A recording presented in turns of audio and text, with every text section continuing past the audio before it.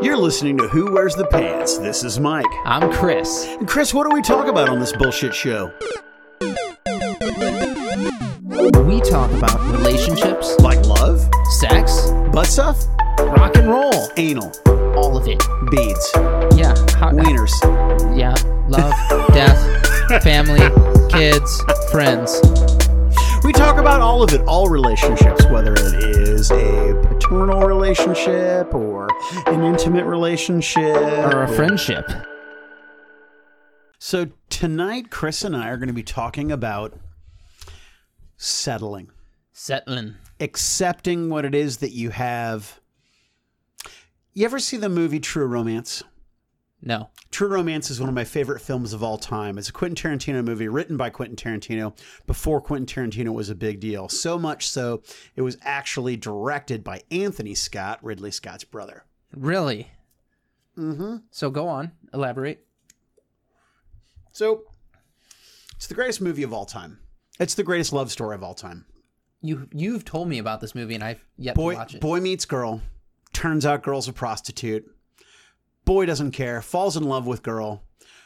Goes to girl's pimp to get her belongings. Ends up leaving with a suitcase filled with uncut cocaine. Start the movie. Well, there's a scene in the movie with Christopher Walken and Dennis Hopper. And Christopher Walken is For being a nobody that wrote a movie, he's got all these big names in it already. Oh, Christopher Walken, Dennis Hopper, Christian Slater, Brad Pitt does a cameo in it. The guy that James Gandolfini's in it before he was ever a big deal, before the show he did on HBO. What year was this? Oh, shit, I don't remember. 90s? Yeah. Okay, so Brad Pitt was still relatively new.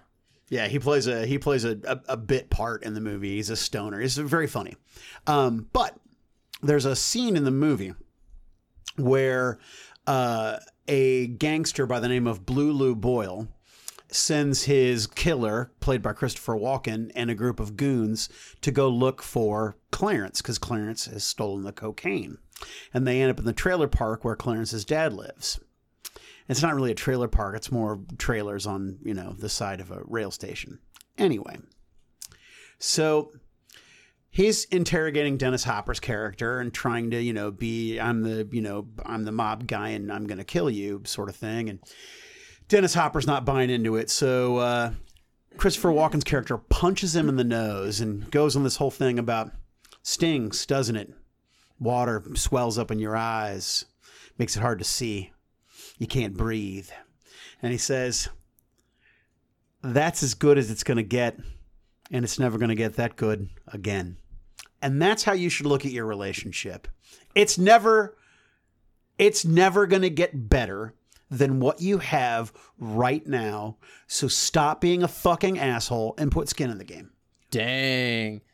Well, you know what's funny about that? So when you get punched in the nose or whatever, and you start to experience swelling, if you're boxing or fighting, you're never supposed to blow your nose because your eyes will immediately swell shut. Really? Yes. So this actually happened in an MMA fight a couple of weeks ago with a seasoned fighter. He fucking got mashed in the nose by a monster, and on his way to his corner, fucking blew his nose. And then he's like, shit. And his eyes immediately swelled shut. So he's trying to press the fluid out of them, and you can't. So does that have to do with the sinuses? Is that... Yeah, so basically what happens is when you get punched in the nose, it's blood. Blood will start to well up in your sinus cavity, and when you go to blow your nose, the pressure will actually push it up into here. Right. Because you're gonna have backflow that's gonna put blood. Wow, that's interesting. So, listeners, if you get punched in the nose and you know it was a bad punch, don't fucking blow your nose. Even if you're fucking bleeding out of it, whatever. Yeah, don't breathe through blow your your mouth, nose, which is also dangerous. Well, you can if you can still breathe through your nose at that point. I can barely breathe through my nose right now, and I haven't been punched. Yeah, if you can still breathe through your nose, continue to breathe through your nose. So, I guess I was thinking about this a lot, and my wife and I have had a pretty good week. Good. Had a pretty good week, and I think a lot of it has to do with recognizing that, I love her. I love her very much. And regardless what's happened, it doesn't change the fact that I love her and that I want to make it work. But I think it's true of, just about, your job, your marriage, your relationship. If you behave in a fashion where you've got one foot out the door, even if you didn't and something tragic occurs that makes you put a foot out the door, you can't live your relationship that way because it's going to doom it. You're always going to be considering, what is it out there that I don't have. That I have the potential for. Yeah, the concept of the grass always being greener, which isn't certainly the case. I mean, shit, I regret leaving the fantasy shop so many years ago. And it was probably the right decision for me. And I think that, that I'm better for it and the shop's better for it. But there were times where I was like, man, I really fucked up. I shouldn't have left, or at least not in the fashion that I did. And it's interesting because tonight when I came over, you let me know that you had left your job. Yep. Which I was pretty surprised because you had just received a promotion. And you told me the whole story about how it happened. And I don't know how much of it you want to get into on the mics. But then you also said that there's a part of you that thinks, fuck, man, I screwed up. Yeah. Not because of loyalty to the job, but loyalty to your family. And this sets you back in terms of buying your house. Yeah. Because in order to go through the credit approval process, you want to have had employment at a place for at least a year. Yeah. And you're making great money, and you've got a nice you've got a nice nut saved up for it, but that doesn't change the fact that you're now a year out because you have to find new employment and then be there for a year. Yeah. Well, and so before I went back to doing the car game, I said I didn't ever want to do cars again. And I went into it knowing full good and well that it was just for the opportunity to make as much money as I could, as fast as I could. Yeah. And I went at it with that mindset and hungry like that. And if it ever came down to something, I'm like, I'll just fucking leave. So there were a couple of times where shit, the writing was basically on the walls. There was stuff that would happen that I did not agree with. And you can't be at odds with what you're doing all the time. It's just not viable. So, and if you're the person that's bitching all the time, well then you have to do something different or leave. Those are the options. Right. And when those options have been exhausted, or when doing something different's been exhausted, you have to leave. Right. That's basically the option. And I had what was my final straw and decided to part ways. And I talked to my wife first, and she's like, you work too many hours. I never get to see you. This is really hard on me. That's fine. But and you were like, I'll give you something hard on you. Right. Hard in you. Yeah. It set us back. And I regret that a little bit. Yeah, right. Absolutely. I make great money. So can I go somewhere else and make great money? Yeah, absolutely. I can attack with the same ferocity, whatever I'm doing. And right. I'm cool with that. That's fine. But it is a setback. It's a setback. Not a major setback though, but it's a setback. It's a major setback. We're in a shitty apartment that we don't want to be in. And we were 3 months away from being where we wanted to be. Mm-hmm. So I should have just eaten the fucking crow here. Right. But I let my ego get in the way of things here. And I definitely it was foolish of me because there was a goal that I was working toward, and I let something else come between me and that goal. Yeah. And it's interesting too, because, thinking about, my wife's affair, I thought about that too. And honestly, I was letting my anger and my hurt get in the way of progress. Yeah. I was letting that get in the way of acceptance and moving on.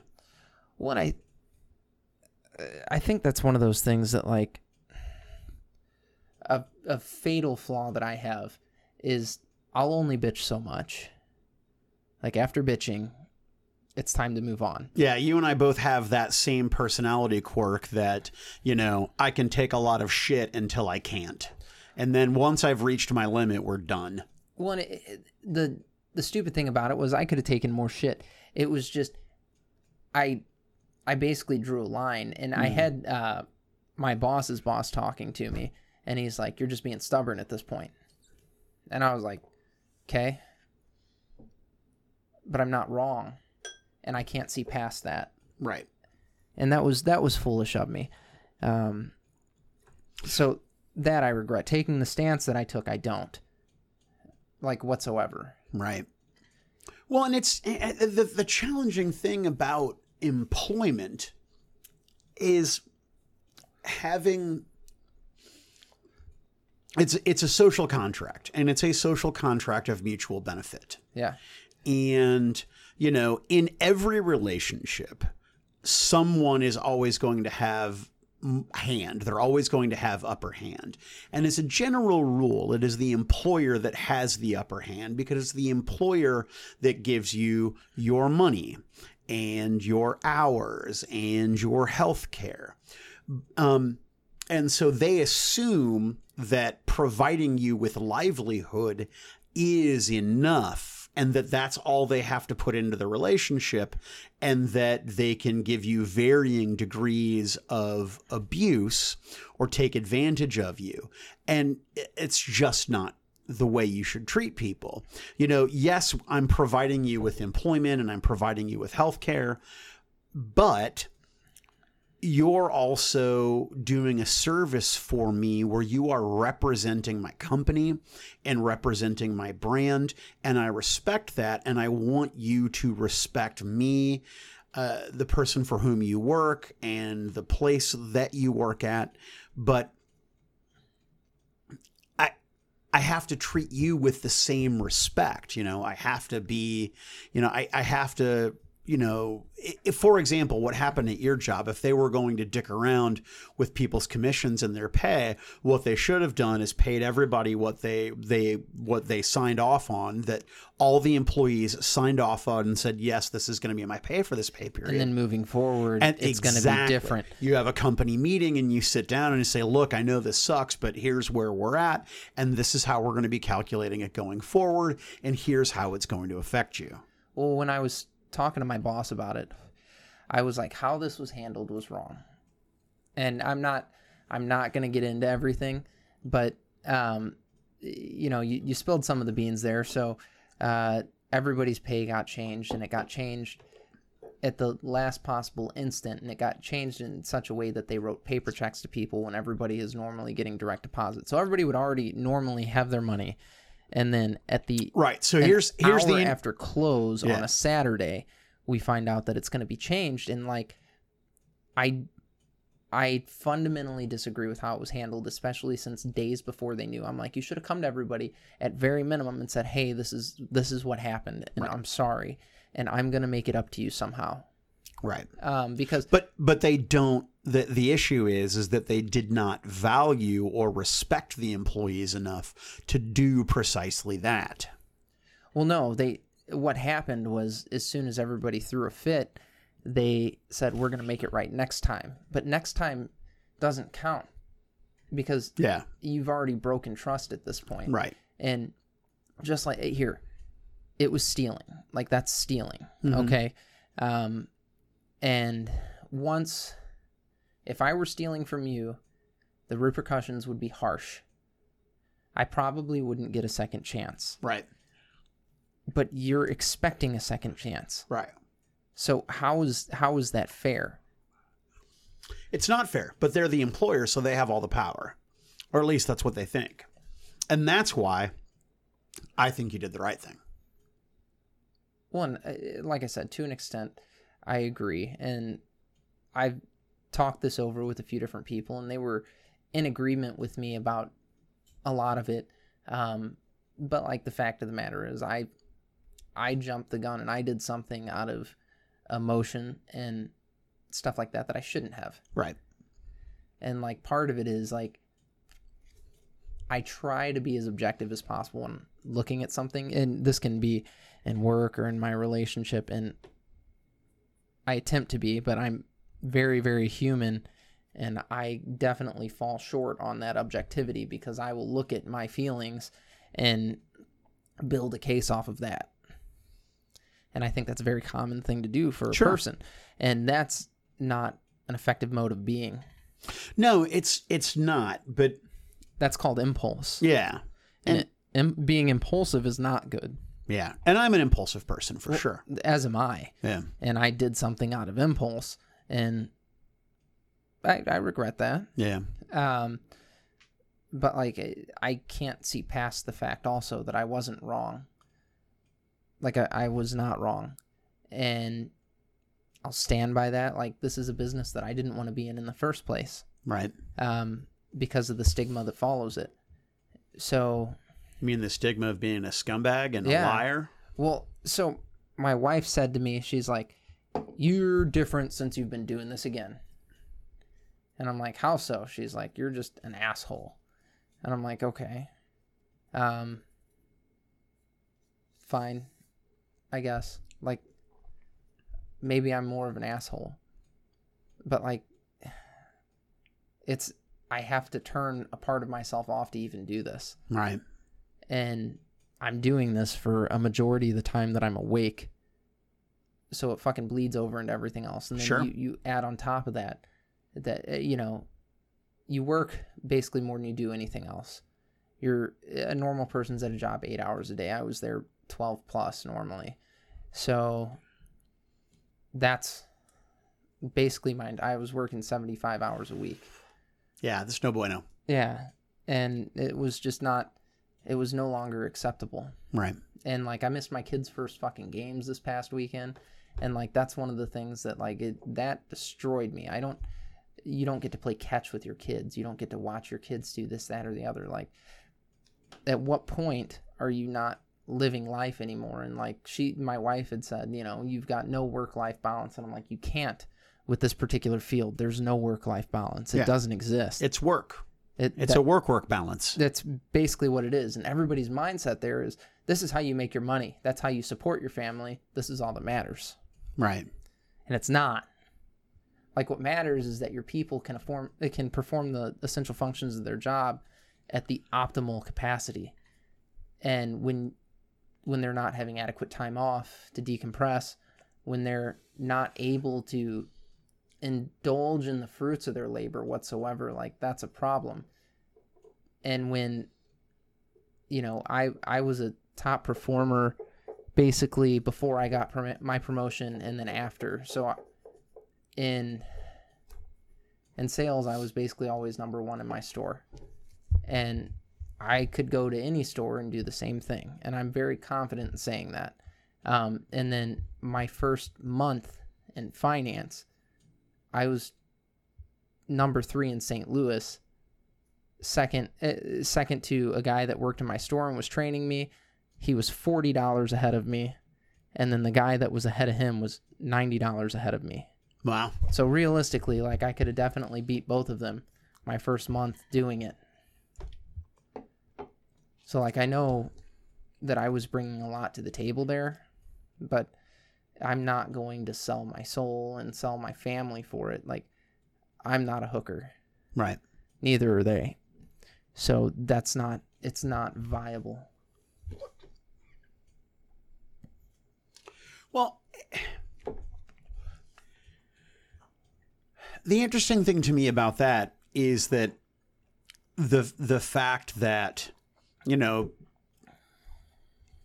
I don't know, as a boss, I would handle it differently. I would have handled that situation differently from the get-go. But certainly I would have been like, you know, I would have wanted to sit down with you and say, Chris, come on, man. You know, you're a rock star. You're wicked valuable. You're really good at this job. They did. And did they? Yeah, and I told them to fuck themselves, basically. Wow. But did they do it in a way that they were blowing smoke up your ass, or was it sincere? There was some smoke, and then there was some sincerity. It was a mixture. But one of the biggest things was, like, I left, and there was not another finance manager there that day. Right. So they tried to get me to at least do that day of work. Mm-hmm. And I'm like, that's fucking bullshit. Yeah. Like, you did something wrong, and now I have to come here and spend my time Right. because you did something wrong and you're dealing with the repercussions of that. Like, Right. I did not think that was right. I was overly emotional, sure. But like, there's people that I spent fucking, 60 or more hours a week with that I was watching you hurt. Mm-hmm. And like, that's not okay. And like, I was raised that if you look out for your own, and when my own are being taken advantage of, I'm like, no, I take issue with that. And if I make my stand and do what I need to do to try to rectify that, and they don't, it's on them at that point. Right. But like, I know that I did the right thing, or at least attempted to. Like, I'll look out for the people that like, I mean, those guys essentially, made it possible for me to do my job. Right. And that is exactly the sentiment I have about leaving the fantasy shop, that, I was there for a long time and had really made it my career and wanted to buy the company, et cetera, et cetera. But, it was time for me to stand up and say, enough's enough. I don't think that you did the wrong thing by parting ways with that company. And now I understand that another opportunity has opened itself to you. So that's fantastic. Aren't they opening another store? So that's the short answer is I don't know exactly what's going on with that. But if I did have any knowledge, I would not be at liberty to say at this point. Yeah. But I don't know. I don't think they've made any decisions. I don't think the owner of the company is my biggest fan. So. Are you vocal? Yeah. Yeah. Not really, not as vocal. Not vocal like I was when I worked for Dave, or not vocal like I was when I worked at Medical West. It's such a weird thing. Like, when I worked for the fantasy shop, you were running the company. Yeah. And the employees' input was extremely important to you. Yeah. And like, so I only worked there for 6 months. I couldn't provide for my family working there, so I had to part ways with the fantasy shop. But that was the best employment time that I had ever had in my life. Like, it was absolutely fantastic. I loved what I did. I loved everybody that I worked with. Were there stupid things? Sure. But like, it wasn't something that I would bitch about. And right. That's pretty fucking good. And having to walk away from that sucked. Yeah. Like, my last day, I remember giving John Perks a hug and tearing up. And I was like, man, I'm going to miss the shit out of you guys. Yeah. Because I worked with an incredible group of people, and I worked for an incredible organization, and I had incredible customers. Like, everything was just great. Yeah. So, not having to do that anymore sucked total ass. And there was something that you were doing right there. There was a formula there that worked, and like, a lot of employers don't do that. Right. Like, they don't value their employees right, the way they should. You have to sit across a table from another person and recognize that they're a fucking human being, right? And you have to treat them like a human being, and not as some disposable cog in a machine that there is a countless bin of more cogs, and when this one is ground down, I just dispose of it and put in the next cog. Yeah, I agree. That's what I was always so, like, when I would do hiring, I was always extremely particular about who I would hire, and it would drive management crazy. They're like, we're not hiring fast enough. And I'm like, we are. I'm like, we need to hire the right people for this, not hire a bunch of people and then weed people out.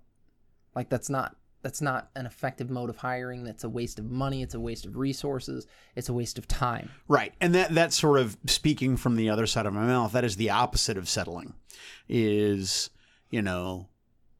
continuing to look for a better opportunity, which is absolutely true.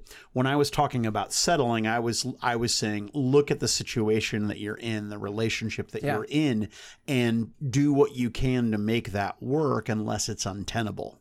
Yeah, and I I agree with that. And like as it comes to a relationship with an individual, that's very different than a relationship with a business. Right.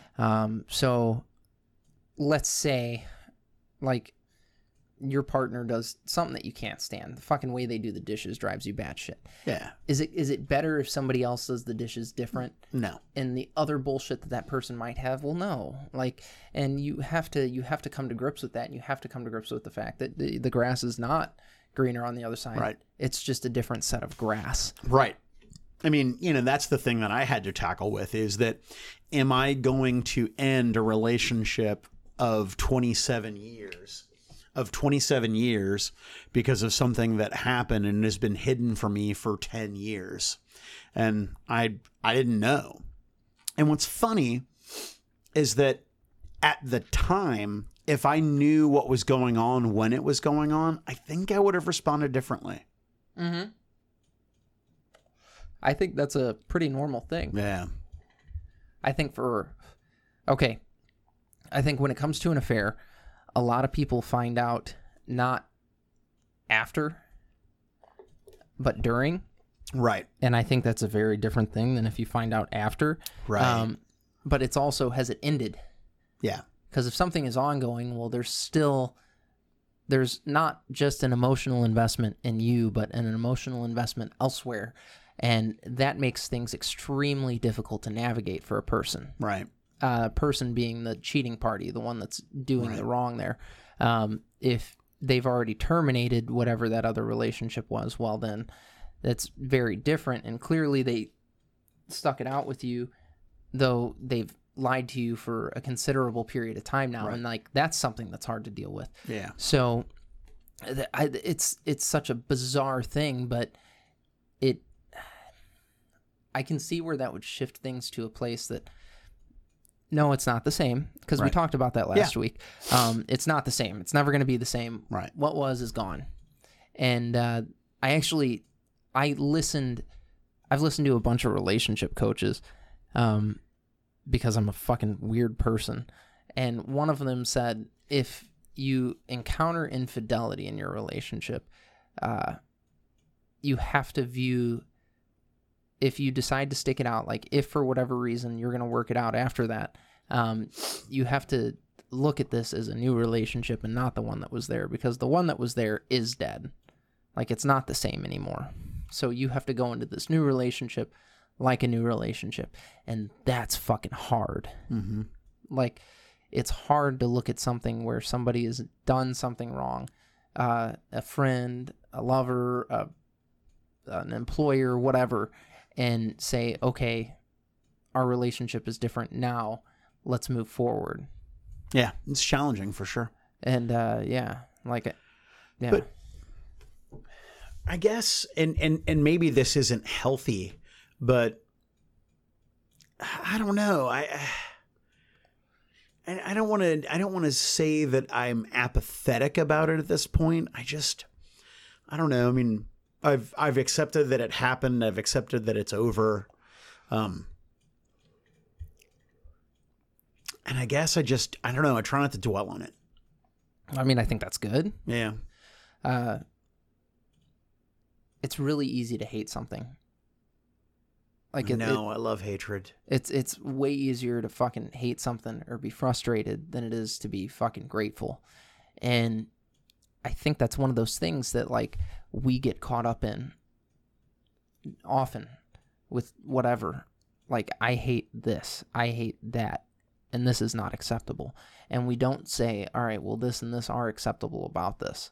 And for a lot of people, maybe doing a T-chart is good. Doing a what? A T-chart. Lists the pros, lists the cons. Why do you call it a T-chart? Because it's shaped like the letter T. Oh, of course, because you have the pro column and the con column and the I see. Sorry, my apologies, listeners. My allergies are driving me crazy today. So, yeah, I mean, there's that, but it's extremely hard to navigate that, especially when you're emotionally involved in it. And, like, one of the things that is part of growing as a person is being able to detach yourself from your emotions to an extent so that you can navigate this. But why would you call it a T-chart? Like, it's a pros and cons list. Okay. There doesn't have to be any lines. Why is it? A lot of people do it as that, but that's fine. We can call it a pros Where the and cons fucking list. T-chart come from? Seriously. I've heard the phrase multiple times. When you said T-chart, like in my brain there was, Earl Grey and black tea and Yeah, I figured as much. Mike was worried about beverages at that point. He's like, is Long Island one of them? But no, it was not that kind of tea. It was actually, it's when you read tea leaves, Mike. Oh, that's good. You dumb shit. Yeah, I actually, as opposed to reading tea leaves, I'm a big fan of the chicken entrails. I just want to cut a chicken open, spill its sweetbreads on the floor, and do a little hoodoo. So, the wife and I recently started watching Carnival Row. Oh yeah, how was it? It's fucking great. Stop it. It's actually very, very Is good. it? So the show's clever. Just the premise of the show is great. Like the setting is wonderful. So it's this Victorian fantasy, basically. Right. And it's a war-torn world, which automatically makes things enticing. And then you have fucking racism thrown in because you've got all these different races of creatures and stuff like that. Right, bunch of fake creatures. Yeah, and, you've got, fawns, fae, all this stuff. So it makes, like, that in and of itself is a lot of fun. And then you have, like, half-breeds thrown into it and witchcraft and all this fun stuff. And it's very, very well done. It's an Amazon series, so the budget's fucking basically through the roof. Right. So the production quality is wonderful. The show is very good. And Orlando Bloom is dreamy. Orlando Bloom is dreamy. The main fae chick that's in it is a cutie. I forget her name. I can't do it the pixie cut, man. That doesn't bother me. It bothers me a lot. You would love some of the other fae. Yeah. Oh my goodness. A bunch of them are running around in blue hair, and it's a bunch of sex scenes. So they're running around naked all the time, and they're flapping their wings while they're doing it, and you're like... Flapping their labia while they're doing it. Yeah. And you're like, yeah, this is good. No, it's a really good show, so Tara and I started watching that recently, and we're like 5 episodes in. It's fantastic, dude. Did you watch Letterkenny? No, I don't. Oh, man. What's Letterkenny? So Letterkenny, it's on Hulu. It's a show about Canadian hicks. It's difficult to explain, but it's a sitcom about a small town in Canada called Letterkenny, and there are 5,000 people in Letterkenny, and these are their problems. And it's about hustling, sneering, fighting, fucking bitches, Getting money. not doing meth, playing hockey, doing meth, dancing, doing meth, being a gay preacher, doing meth. This show sounds drinking. Wild.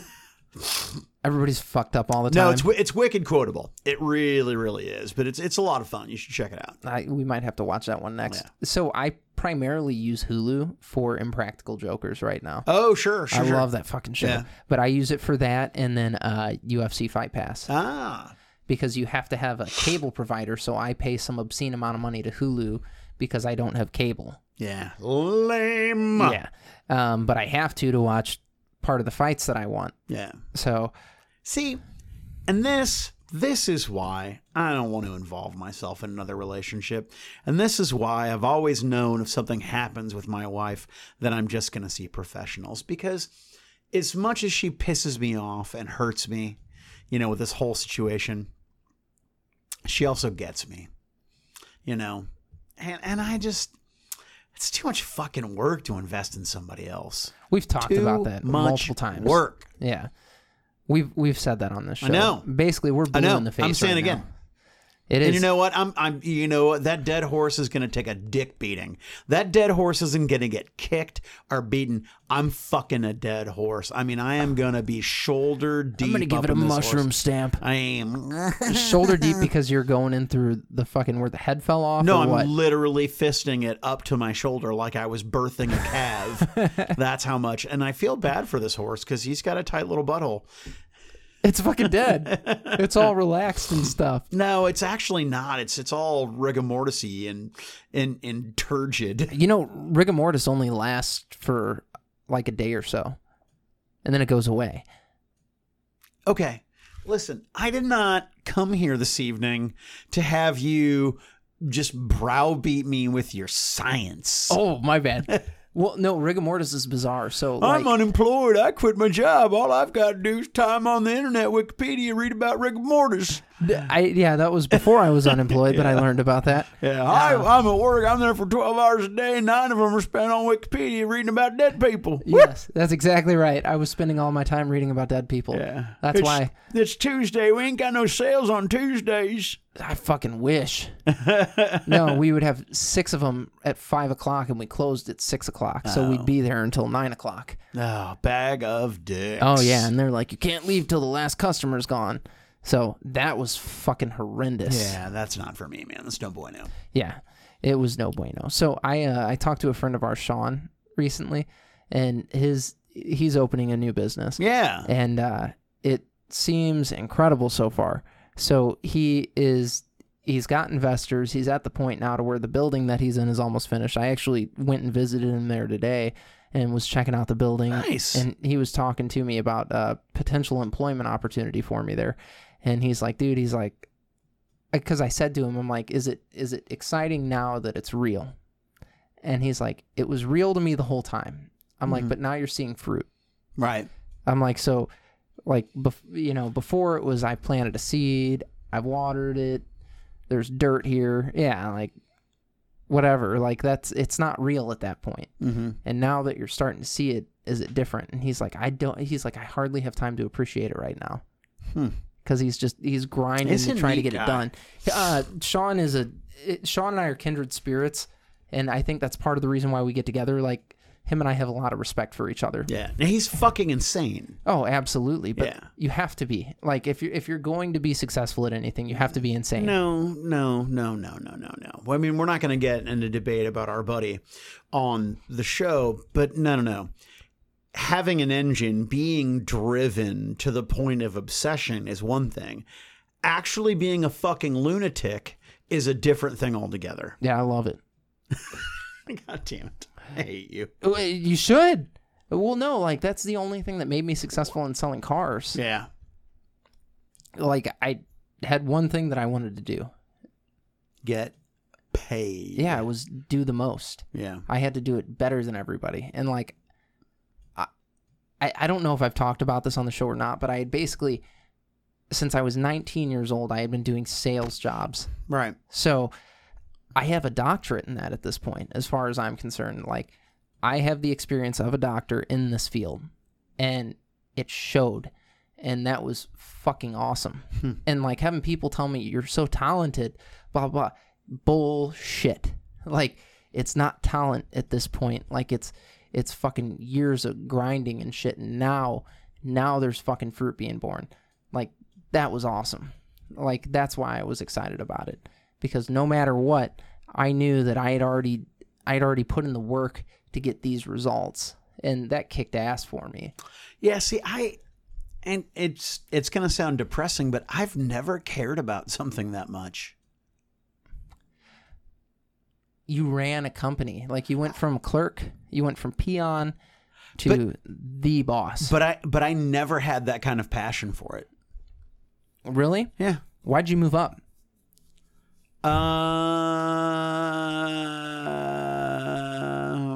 That's a challenging question to answer. Well, like, so Sean and I talked about you briefly today, and I said that you were a fucking workhorse. Yeah.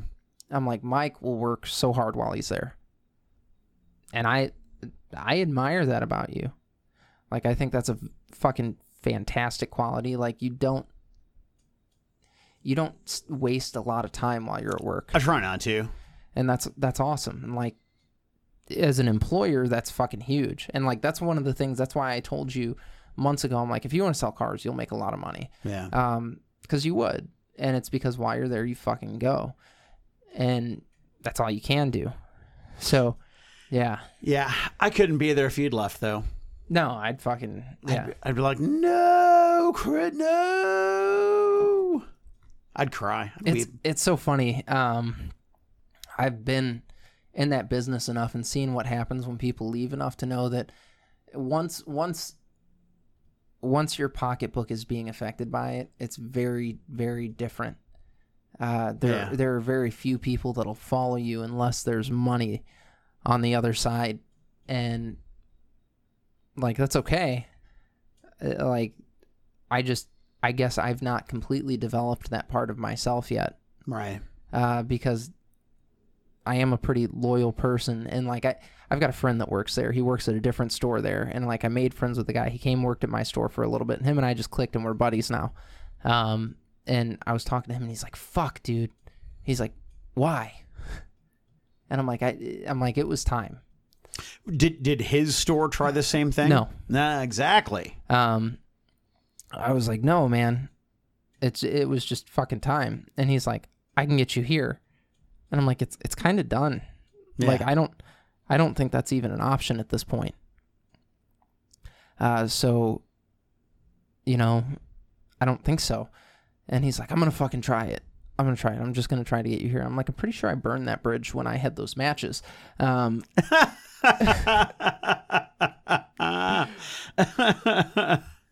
he's a good dude. And he's like, I don't want to see it go down like this. Like, that's not acceptable to me. And like, there are very few people like that in that industry. Like, they're far and few between. And like, when he left, I didn't have the option to just go with him. Right. And I tried to recently, and they were like, "You don't need to go anywhere." Mm-hmm. So that was a crazy thing, but yeah, like if he would have just up and quit and been like, "I'm going here," I'd have fucking gone with him for sure. But that's it's a weird thing. It's neither here nor there. Yeah. It's just when it's a rarity that somebody actually gives a shit about you in that business, and when somebody does, they're generally a fucking stand-up person, and you gotta look out for each other. So I got a couple of those. So when I originally left the car business the first time, I had hired Cody, and Cody didn't go with me, and like I kind of got dicked that go around, and I was a little bit surprised, and it hurt my feelings slightly, but I'm like, I get it. He's got a kid. He needs to be able to afford to pay his bills and stuff like that. But it was bizarre to me because, like, I would have fucking, if they would have done him wrong, I'd have been like, no. I don't work here now. But it's just, I don't know. I guess I'm fucking wired completely different. And it's a character flaw. Nah. It feels like it is. Nah, it's not a flaw. See, you can say that, but like when you really, really get down to it, there's nothing good that comes out of being that way. Nothing. Like, okay, I get to fucking die someday and be like, I did this, so fucking what? No, you got to be on your deathbed and think, you know what? I had my limit. And because of that, I couldn't stay anywhere. But you've done a lot of things and built something that other people haven't. I mean, you've got your podcast, and when you were working with me at Miniature Market, you had all sorts of stuff that you were doing on the side, that you were hustling and making money. You have an engine, man. You have a drive that a lot of people don't have. Yeah, but so the thing that I was thinking about this earlier tonight, I'm glad that we get to talk about it now. So I was listening to Joe Rogan's podcast, and Rob Zombie was on it, and he was talking about being in a band and his band sucking but still getting signed and stuff like that. Right. And wait, which band sucked? He said White Zombie did. Stop it. That's what Rob Zombie himself said. Their first album's fucking awesome. So his whole point was he's an idiot. No. So when they got together, it was a bunch of kids that didn't know how to play instruments. Like, they knew nothing about it. They were just like, let's make a band. Yeah. Right. And that's generally how that goes. And like anything is, how long are you going to do it? Right. Despite opposition, despite failing, and despite all that. And that's when you start to see fucking results. It's not, oh, this didn't work, so I'm going to go do something entirely different. And I realized that today, and like it was a oh shit moment for me, because I'm like, sometimes you have to stick things out and change things up with how you're moving about it. So like my podcast drive my wife crazy. She's like, you didn't make much money with Entertain the Geeky. I'm like, it wasn't about that though. Like Right. I actually never saw a dime of the money made. I've just poured a bunch of money into it. Everything else went into doing more stuff for that business. Okay. So that was learning. Like that's what that was. And I learned a lot of ways not to do something. And because we're not doing, like, we really don't do that podcast at all now. And we should be. And like, a lot of it's because of work or whatever, but those are fucking excuses. Like if we would have kept up with it like we had initially, it would be in a very different place than it is right now. And I had to come to that realization. And it's not about being good at it or anything like that. It's about sticking with it for fucking long enough that it can be something. Like opportunity is going to fucking pass you by several times because you're not ready for it. Okay? But there comes a time, if you stick with something for long enough, that it can't pass you up anymore. So you have to go along for the ride with it. And that's a big deal. And like, that's something that I think our listeners can take. Like, if you're feeling like you're fucking at the end of the road with it, but it's what you give a shit about and it's good, you don't stop. You keep fucking going. You mess up a few more times, and then you mess up a few more after that. And eventually, it starts to work itself out. That sounds like a word of wisdom. Yeah, I guess. Sure. Take it. Just have the courage to fail and stick with it. Fail relentlessly. Yes. Yeah, that's a good word of wisdom. Fail relentlessly. It sounded so cool when you said it that way. It was almost with like a British accent in my brain. Crikey! Oh wait, sorry. Fail relentlessly. And you kind of like trailed off as you said it. That was incredible. I saw the three periods come out of your mouth. That's called an ellipse. Yes, I saw the ellipse. I want to see your lips. The great ellipse of 2019 fell from Mike's mouth. Yeah, that's actually something that I've never really been good at, is having the courage to fail. I mean, you do this podcast, and this is fucking one of those things that, shit, we've like 4 people that follow it. Cool. Like this one is basically, it seems like, no, it's not going a lot of places. Both of us are fucking horrible about social media. This is our fault. Yeah. So that's how you promote a podcast, just so you listeners know. We are the worst goddamn social media people on the planet. Yeah. But yeah, I just feel if we continue to push the content out there, maybe it'll fucking pick up at some point. Yeah, I don't know. Maybe that Joe Rogan fellow that I like will randomly listen to it for some stupid ass reason and then be like, I'll have these guys on my show, and then we'll get 1 million listeners just for being on a show. I don't think that any of that is actually going to happen. I didn't say it's actually going to happen, but it could. Could you imagine how many people bombard? They're like, Joe, you got to listen to my podcast. That's why I would never tell the man to. I did ask Kevin Smith to listen to mine. Yeah. He never read the message. Oh. Yeah, so I'm going to go see him in October and kill him. No. Are you going to tell him you're still a fat fuck? No, I don't care how much weight you've lost. You're still a fat fuck. He's coming to St. Louis, and they're doing a screening of his new movie. What's his new movie? It's Jay and Silent Bob reboot. So him and Jason Mewes are doing a screening of the movie, and then they're going to do a Q&A afterwards. So I bought Tara and I tickets to it. Oh, that's sweet. Well, her and I have missed him the past couple of times he's been to town, and we were both like so fucking bummed out about it. So as soon as I found out tickets were going on sale, I jumped on that shit. I got us balcony seats to it. I'm fucking stoked. Yeah, he's amazing. He's an early adopter. I mean, he sells his comic book collection to make a movie that he's passionate about. And then he's one of the first podcasters. Yeah, no, the guy's a fucking pioneer.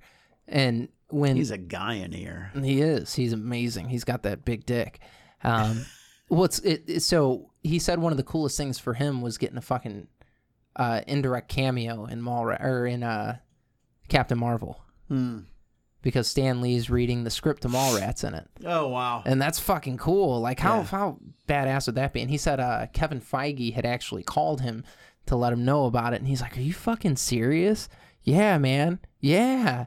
And then, you know, Stan Lee died shortly thereafter. Right. He found out about it or right before. So he was like, this is incredible. Like, this is so badass. And yeah, that would be fucking cool, dude. Like, but he's fucking done it for 30 years almost now. Right. Like, the guy's fucking grinded and put out a bunch of movies that people don't give a shit about. No offense, Kevin Smith. I love your movies, but like, none of them were super huge budget movies. The one big budget, or the two big budget movies that he had basically flopped. Which were? Cop Out and Zack and Miri Make a Porno. Oh, those were... what's Cop Out? Cop Out's one with Bruce Willis, actually. I never saw it. It's got Bruce Willis and Tracy Morgan. Oh, yeah. And that movie actually is the one that gave him the credibility, more or less, to make Red State. So which is interesting. I mean, it's trite, but it's interesting. It was an interesting movie. Certainly better than Tusk. Tusk was supposed to be a fucked up, goofy. It is fucked up. That movie, I thoroughly enjoyed it. It's fucked. And Gerard Way from My Chemical Romance, so he called that guy and was like, "Will you write a song for this?" And Gerard was like, "Yeah." So the guy that did the Netflix series, what's it called? God damn it! Oh, Umbrella Academy. Mm-hmm. So Gerard Way did Umbrella Academy, yeah, he wrote the comics. Yeah. So like the guy that did that, for those of you who didn't know, the singer from My Chemical Romance did a exclusive song for Tusk, and apparently Kevin Smith's daughter like lost her shit. So that's fucking cool, man. That's really cool. I love that guy. I envy the shit out of him, and his net worth is not as big as everybody else in Hollywood, but he's a fucking beast. I'm sure the guy doesn't have to worry about money either, though. No, he just loses weight and smokes weed. Well, he's got his hands in so many different things. Like, he's brilliant in that sense. I guess that's what happens when you have some level of success, is that you like start to invest in other things and do other things. But like, he's got a comic book shop that does very well. Mm-hmm. The Secret Stash. He's got that comic book shop had a fucking TV series on AMC that did very well for a while. He's got Smodcast, his podcast network, that does well. Like, he's got a bunch of cool stuff, and it's the dude fucking grinds and puts in work, and like, it's cool. I like the guy. You got to put in the work. Yeah, it's something I've seldom been willing to do. You got that big dick. That's why. I wish I had a big dick. You've got that average sized penis. That's why. Yeah, it's disappointing. My favorite term is slightly average. So like, when you work in the car business, every fucking douchebag there is running around talking about how big their dick is all the time, and I'm like, my dick is slightly average. What's up, pussy? And they're like, I don't even know what to say. And I'm like, yeah, it's because you suck. Yeah. You know what? People that talk about, I was having a conversation with some women not that long ago at get together for some former coworkers. And, you know, the wisdom was brought to my attention that guys that have big dicks, they don't talk about it. I just talk about my dick all the time, like it's a micro dick or like it's a slightly average dick. So worst case scenario, I'm honest. Yeah, you don't have a micro peen, though. No, not quite, but I'm pretty slightly close. Average. Yeah, it's slightly average, man. Slightly average. Might be, you know, average, might be a lot less than Your that. temperature might run low. It's fine. Got that turtle dick syndrome, you know? That phrase was brought to my attention by an aunt. So we had a backyard pool, and she came over it one day and was like, we were like, oh, it's so cold in here. She's like, you guys got those little TDs right now. And we were like fucking 11 years old. Gross. Oh, no, that's a horrible thing to say to an 11-year-old. That's so gross. And we were like, what? And she's like, those turtle dicks. She was the cool aunt, to say the least. But that shit was funny as hell, man. So that stuck with me. So yeah, turtle dick is it. We found my buddy, I'm not going to say his name, but when I was a kid, my buddy and I, he lived with his grandparents next door to me and my family and my mom. because my parents were divorced by that point. But any which way, we found his aunt's collection of dildos, and it was fucked up. How hard were you? Not. So I had a friend. I was young enough that I'm like, I wasn't quite sure what it was, but I sniffed them. Did you really? Oh, yeah. So I had a friend growing up, and him and his sister found his mom's vibrator. Oh, yeah. And they would chase each other around with it. Like dog shit on a stick. Shit was so funny. So we went over to his house one day, and he's like, you guys want to see something awesome? And we're like, yeah. He's like, this is my mom's vibrator. And we're like, that's awesome. And then he's like, watch this. And he starts chasing his sister around with it. Fucking incredible.